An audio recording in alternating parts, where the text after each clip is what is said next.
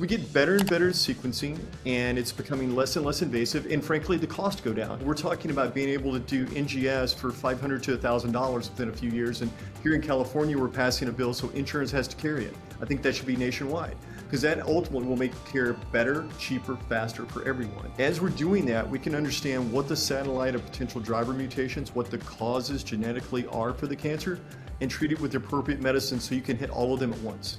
That's amazing. Yeah, if there's more than one engine driving this thing, shut off both the engines.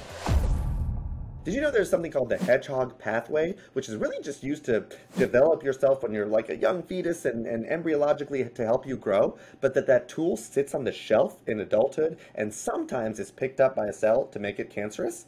What if we could attack a tool that's otherwise not used by most of your body?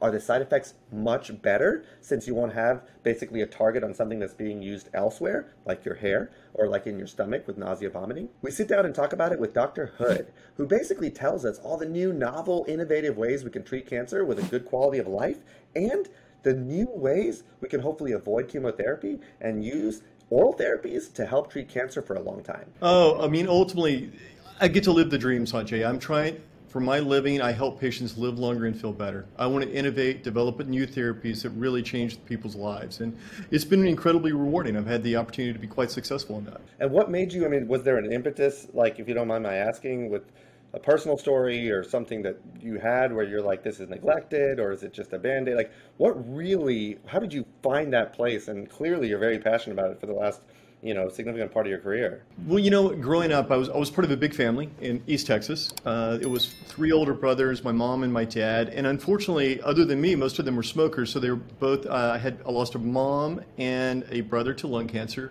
And I lost another brother and my dad to heart disease. And going through that with them when I was still relatively young, before I got my PhD, I saw what the standard of care was. And frankly, it just wasn't good enough.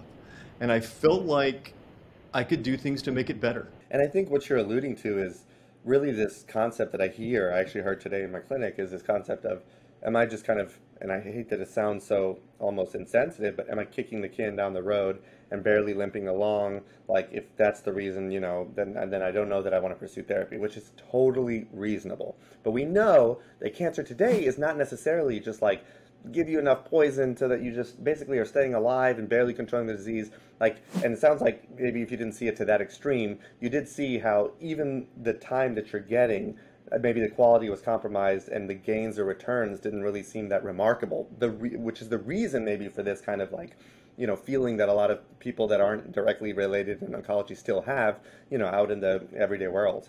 That's exactly right.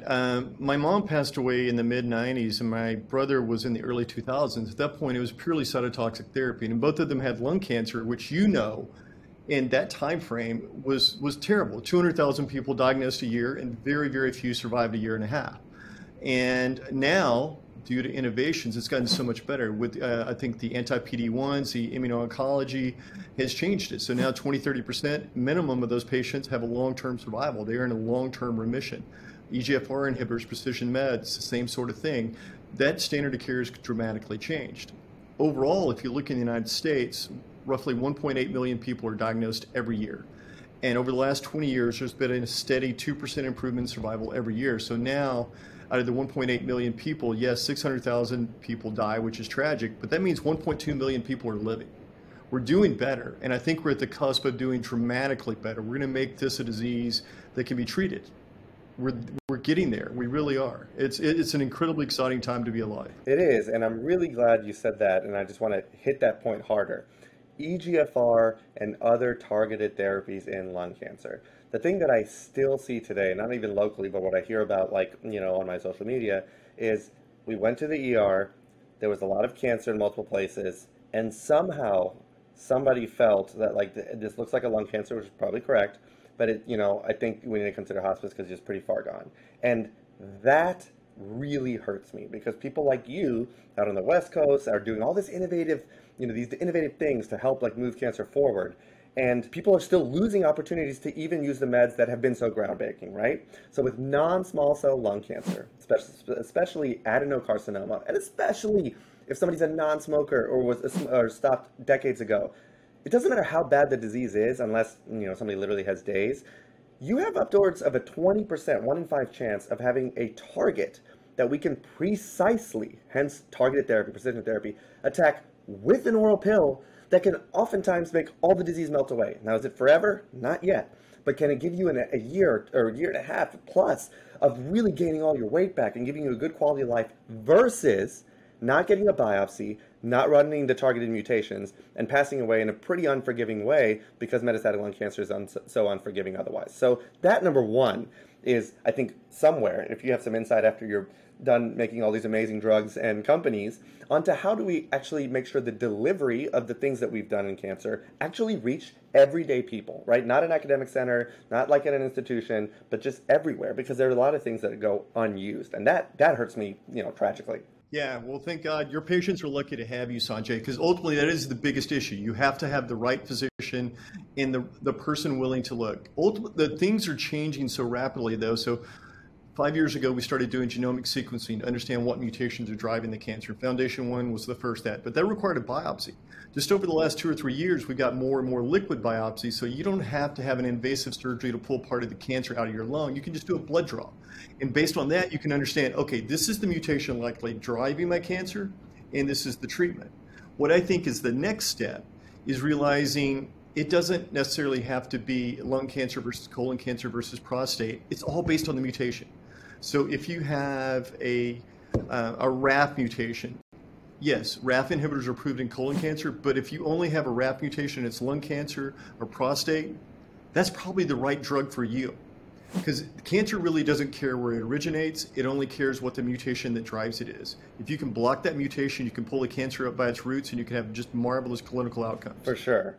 And I think that applies definitely to a lot of cases. I wish it was everyone, so that's yet to be determined. But you touched on two very big points. And that is, when we're going to precision therapy, we're talking about what is the driver? What is the person that revs that engine up to sixth or seventh gear and makes that thing propagate in an unregulated way? And what we're learning is there are mutations, that driver mutation, that basically if we can neutralize it, then that propagation cannot happen. And that is precision and targeted therapy. And it uses a term that I'm very excited about that I don't think is a mainstay yet, but the term is tissue agnostic. What does tissue agnostic mutation or driver mean? That means that it does not matter. The way we always look at cancers, and still do all the time, is histopathology. What that means is you take a piece of the tissue, you throw it on a slide, you stain it, and you say, it looks like adeno, it looks like squamous. And that was important because for whatever reason, like an adenocarcinoma in the colon may not behave the same way as an adenocarcinoma in the lung. So it was very important for the tools we had, which was cytotoxic chemos, the poison-ish chemos that people think about. Now we're realizing, it doesn't really matter what's on this slide as far as the histopathology goes. It's more because now we're at a molecular level. We're not looking at the conglomerate of cells, but inside to actually look at the pieces and all the switches. We're like, whoa! It gives me goosebumps still thinking about it. We can actually say if we target it, it doesn't matter what it is, it can respond. That's right. And that's amazing. Yeah, that's correct. And the really nice thing is I feel like we're getting into an area where you'll get a bifurcation. If you present with cancer, you do NGS, you do genomic sequencing, I should say. If you have one or two mutations, then hopefully we will have developed a precision med that can go after the thing that's causing the cancer, block it, get a great outcome for the patient. If you have a lot of mutations, hey, immuno-oncology works well for you then. Because if you have a lot of mutations, the cancer doesn't look like self and your immune system will react to it. So that is the bifurcation I want. And I hope we can get to a point where the only reason you need chemo or cytotoxic agents is to shrink the margins before a surgery. Right. That is not going to be the standard of care 5 or 10 years from now. It's just going to be precision med and immuno-oncology. That's what we're driving There are for. a lot of people, no pun intended, driving for. Maybe we should pick a different term. But there's that brings a great point. And that's neoadjuvant therapy. So like you said, cytotoxic chemotherapy makes sense when you got to do kind of the massive shotgun approach to reduce it down because it is life-saving. If you can shrink something down to get it to a place where it's curable, and then you can take out that whole, breast or that, whatever that may be, that would be ideal. But a lot of experts, such as yourself, the leaders in innovation and cancer care, do say it won't be necessarily like one drug, but exactly like you said, it's going to be all the chess pieces and strategies to attack it from behind and above and through, behind the glasses, everywhere you can think of, even in a video game. Okay, how do I dismantle this, boss at the end of the stage? That's how you attack in all the weak spots. And when you do combination therapies, that's what the experts say. They're like, it may be, some experts say, like we treat like HIV, right? It was so scary. And now you have a drug that's basically a combination of three or four. And as long as you take it, there's no detectable HIV virus. So some experts say when you have a combination, immune therapy, let's enable the immune system to see this really ugly, dirty mutation thing that's like a dust ball that you want to swipe away. Let them recognize that. But at the same time, let's go ahead and attack that Achilles heel that we know is the reason that it's got its like strength. So that number one is super exciting. And number two, what we are learning is it's not just the driver, but there's a lot of things, like I gave in the example of lung cancer, where it works, it works, it works. You know, there's somebody that say, Sanjay, you said a year to a year and a half, but then why does it stop working? We're starting to recognize the escape mechanisms. Now, what that means is, bro, I don't need that driver anymore. I understand that I don't need it. I'm going to find a way to get to basically outsmart and get out of this. Well, we're seeing, because of trials, because of research, because of sequencing, these escape mutations, when we see them at a high frequency, not only are we treating it retrospectively, because now this thing has escaped and now you're trying to attack basically a new cancer or a variant. Everyone seems to know that term because of viruses. But you have a variant of the original cancer. What if instead of retrospectively or retroactively, we could go prospectively and already be accounting for the escape mechanisms? And that goes back to the multimodality, combined therapy. Yeah, that's exactly right. Because there's a couple different ways you can have escape mechanisms. You can have, to give an example, you can have a single mutation, like in chronic myeloid leukemia, you have BCR-ABL is a mutation that drives virtually all of that disease. But you have some BCR-ABL mutations Gleevec doesn't work for. So in that small percentage, 2 or 3% of the patients who respond to Gleevec, they can escape through that. Alternatively, you can have a whole different mutation, which is something that occurs more in solid tumors, that takes over the role as the driver mutation. And as we get better and better at sequencing, and it's becoming less and less invasive, and frankly, the cost go down. We're talking about being able to do NGS for $500 to $1,000 within a few years. And here in California, we're passing a bill, so insurance has to carry it. I think that should be nationwide, because that ultimately will make care better, cheaper, faster for everyone. As we're doing that, we can understand what the satellite of potential driver mutations, what the causes genetically are for the cancer, and treat it with the appropriate medicine so you can hit all of them at once. That's If you amazing. know there's more, yeah, if there's more than one engine driving this thing, shut off both the That's engines. right, and that's the beauty of being able to use multiple therapies that are targeted as opposed to chemo. So eventually, you just can't use too much poison to a degree. Again, it Yeah. works, it's effective. The ones we don't have targeted mutations, it's the best thing we have. It can be very effective, especially in small cell, right? With platinum, it's very cytoreductive. It really makes it disappear 85% of the time. But when you can use these targeted therapies, it's really just a home run. Um, I had a point. Oh, and I will say to your point about the state and approve it. Louisiana was one of the first, I think, two or three states, if not the first, but at least one of the top three that actually did approve it. So it has to be covered. This next gen sequencing, because that molecular is everything. Now, what doesn't happen as much, because there's really no guidelines, and maybe it's because it costs so much, is when do we, and I do it because I always think of it because of people like you who teach me and remind me about how important it is to recheck the genomic sequencing, right? A lot of times patients get it once at the beginning. Tumors have outsmarted something that they were on, and you're running out of options. That is a time to say, I got to see what I'm dealing with here. That's why the vaccines change for flu and for COVID, even all this stuff, because you get a cousin or something that's a variant to what is there before. So you need to know the new variant's properties. You're 100% correct. And not to keep coming back to the liquid biopsies, I think that's going to make it easier and easier. It's not that easy to get a section of tumor from a lung cancer patient. It just isn't. It's very simple to get a blood draw. Yeah, yeah, and that's what I use. I use the blood test because it'll identify, and then if you use the same company or even if you don't, you can see what have been new. What are the new driver mutations we know and have therapies. A lot of times these companies will give you basically the targets that attack that mutation. So they kind of do the homework Yeah. for you. And then you mentioned patience, and that has to bring me to the story on how we met. So I have just a tragic case that I inherited that she's 30, maybe 35 years old, and has colorectal cancer. And it's stage 4. And a lot of times people do mistake rectal cancer to be hemorrhoids. It's very easy, especially in your 30s. And it's not just the patient, but it's doctors, because unfortunately, a lot of medicine large part due to cost, is statistical probability. So, it's just unlikely a 30-something-year-old has rectal cancer. But this patient, unfortunately, is stage 4. And unfortunately, with colorectal cancer, there just aren't a lot of good options after the first or second line. Second line, let's just say. Third and fourth just get murky. She obviously has young kids. I'm very close to her. I've been taking care of her for years now. And I basically was like, I got to unturn every stone, right? And so I use, and there's different companies out there, but I use XCures because XCures looks at all of that genomic sequencing. And then they actually not just use artificial intelligence to see if there's any kind of trial out there that may apply to your patient, in this case, a 39-year-old patient of mine, that's stage 4. But it also uses like human, basically to make sure that it makes sense, right? So there's not false hope. And then she had a mutation that is a tissue agnostic mutation, if I understand correctly. And I'm very excited because her second line chemo is actually working.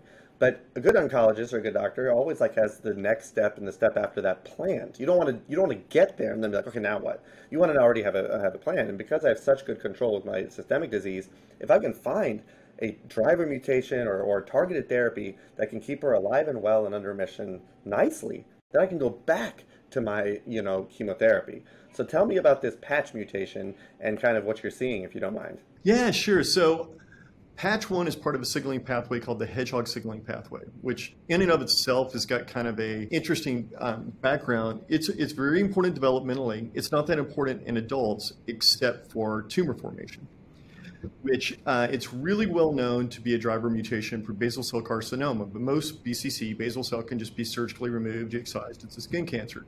And that's what the drugs were originally developed for. Well, what we found, based on genomic sequencing and all of this influx of data over the last 4 or 5 years, is roughly 2.5% of all cancer patients have that as a driver mutation. And it comes across all different types of cancer. So that's 40,000 patients a year just in the United States. So there's a lot of patients that have this. And the distribution is such, I think in colorectal it's roughly 8% of all patients. Endometrial is around 6%. So you can go all the way through. There's a fair number of patients that could really benefit from it. So when we found that data, we brought in a drug from Lilly that was best in class based on over 200 patients that they had tested in nearly all basal cell, but they decided not to develop just because basal cell is a relatively small market. They didn't think of what we did. There's a lot of other patients, 40,000 patients potentially a year that could really benefit from this drug. So we just started the clinical trial earlier this year, and we've got scans back from the first patient and they look great, and we're looking forward to getting more. So when we heard about the patient that you have, this is, I hate to use the word dream in cancer because you dream no one has cancer, but as far as patients go, this is the perfect case. This is a clear driver mutation for a patient that is otherwise in pretty good shape. She's obviously had good standard of care. She's healthy. She will be able to go on to drug and stay on drug, hopefully long enough for it to have a really profound benefit. We know this pathway is responsible for certain forms of cancer. About at BCC, it's also true for roughly 1/4 of medulloblastoma, brain disease that affects about 200 people a year. Like you said, hedgehog is something that you really is relevant to development, right? Embryologic, when you're like, in the, basically fetus and you're growing. But outside of that, that's basically how the human body is. It differentiates, it grows. The central nervous system, for example. That's why kids usually, if they get a spinal cord or brain injury, or seizures, febrile seizures, they don't have long-term sequela because the CNS system is still developing, right? It's still differentiating. And then eventually things get frozen. And so hedgehog is one of those that really, again, in differentiation and growth matter. But then when you're in adulthood, it's really not used that much. It's not a tool, but it hangs around and somebody gets it off the shelf or basically turns it on, and all of a sudden it's like that little part of a fetus. It sounds silly, but really it just starts growing because it's a mature cell that got a part it wasn't supposed to have. Now, this is an important point about when things that make sense, and if you want to call it, divine or celestial, respect or whatever, is that what we think we know, we will not assert unless we know with like trials and research. But one would think that if hedgehog is not something that's very active in our everyday life, that the side effect profile for patch 1 would not be as big as maybe some other mutations that we have therapies for that are used even in our cells all the time. How does the side effect profile look? Does that make sense? And again, this is the importance of theory, right? versus evidence-based. Like we obviously like the evidence will show it whether because we're just humbled all the time in science. But I if I recall correctly, side effect profile isn't something that's like dropping your counts like a lot of treatments do, or causing bad mucositis like some of the targeted therapies do, correct? It's mostly, symptomatic stuff. Yeah, that's spot on. So, developmentally, if you're an embryo, it's really important for skeletal growth and neuronal growth. As an adult, our skeletons are mature. Our brain, we're there. That's what's cool. I read the side effect profile and I was like, this is just like it will keep her a mother with her young kids and not, cause this profound fatigue and weight loss and all this other stuff that this multi-agent chemotherapy has been doing with good control. Can't tell she has cancer looking at her, but that's why it's so important to me because unfortunately today I can't cure her of this, but I want to give her the best quality of life for as long as possible. And this kind of satisfies two strategies. It's like a side effect thing, and it's also, something that can and let me use the few things I have left until, and you never know what day or what week something new will come out. That's the world we live in. But until those come out, I don't have a lot of options. I mean, ultimately, you look at something like chemo. Chemo blocks proliferation of any rapidly dividing cell, which cancers obviously do, but so do the cells in your GI, which is why you get mucositis, diarrhea, nausea, etc.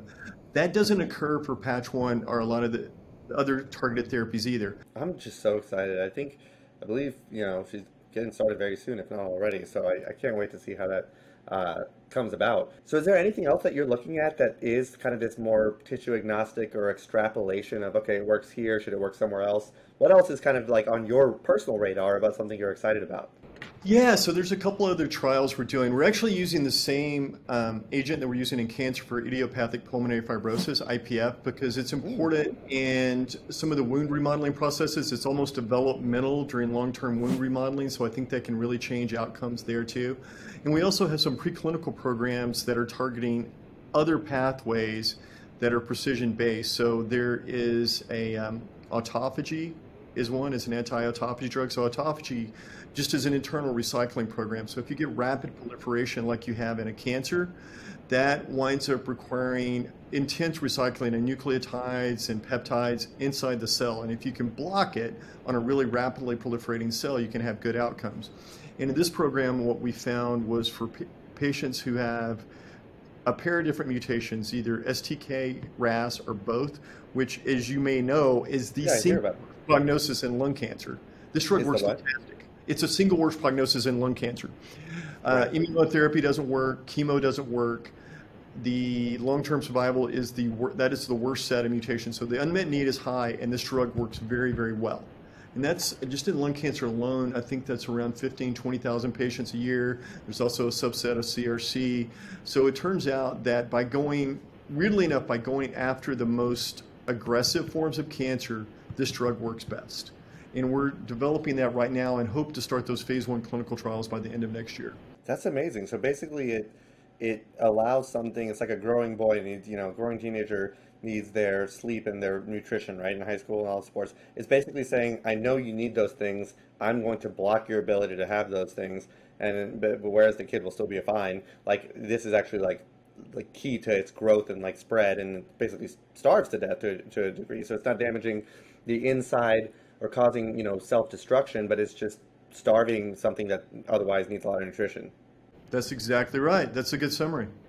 Well done. Interesting. So that's neat, and that's a good point too. You're just full of good points. No wonder you're so wildly successful. That's one of the kind of pros and cons when I'm talking about small cell lung cancer or a high grade lymphoma, like diffuse large B cell or one of these scary ones. I'm like, it's a silver lining. It's like number one, it's aggressive, and I'm like, I'm going to say this, but but bear with me. It's the aggressive kind. It's one of the most aggressive kinds of lung cancer, for example, or lymphomas. But I'm like, but unlike something that's less aggressive, the fact that it is aggressive because the replication's so fast, even with chemo, it works much like better or have a higher chance of working. But more than that, it melts it away quickly. Whereas things that turn over slowly, if like when that whole the things that used to kind of those wheels that turn in the water, I forget what kind of mechanical thing, I'm sure one of my college professors is mad at me for not remembering, but if it takes forever and the process requires it, it's just going to take longer to work, and then you can't really get down to the last cell. But then things that go really fast and are aggressive, at first it's like, oh my gosh, that's something aggressive. and you're already, very sick, or like it's decreased your quality of life, you can expect usually a much more prompt response and it melts away. It's scary until you get there, those couple of weeks, but it can take down a lot very quickly. And one of the things we look for when we do these things for aggressive stuff is called tumor lysis syndrome. So it's very important if you know anybody with an aggressive cancer. You want to get labs, fairly frequently after it starts working, because inside the cell are things that can cause problems. One of them being potassium. The potassium can get high because it was necessary in all the cells, and you can have heart arrhythmias. You can have basically surrogates for what's called uric acid, like the gout stuff, and LDH. When those start going sky high, then the kidneys can get damaged. So that's why we like to usually give like fluids and like really kind of be very, cautious after that first cycle. And then by the second cycle, if it worked, you can usually tell the lymph nodes get smaller, patients feel better.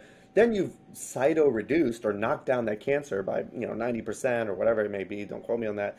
But then you don't have as much like tumor to kill because it's responded so fast. Actually, now I'm curious, is that something is it that fast and effective to block or starve out those cells, or is it a little bit? It seems like it probably not be that calamitous. That's exactly right. It isn't that calamitous because you're actually kind of starving it out, taking away the nutrients. It's more of a gradual process as opposed to just killing Right. everything dividing.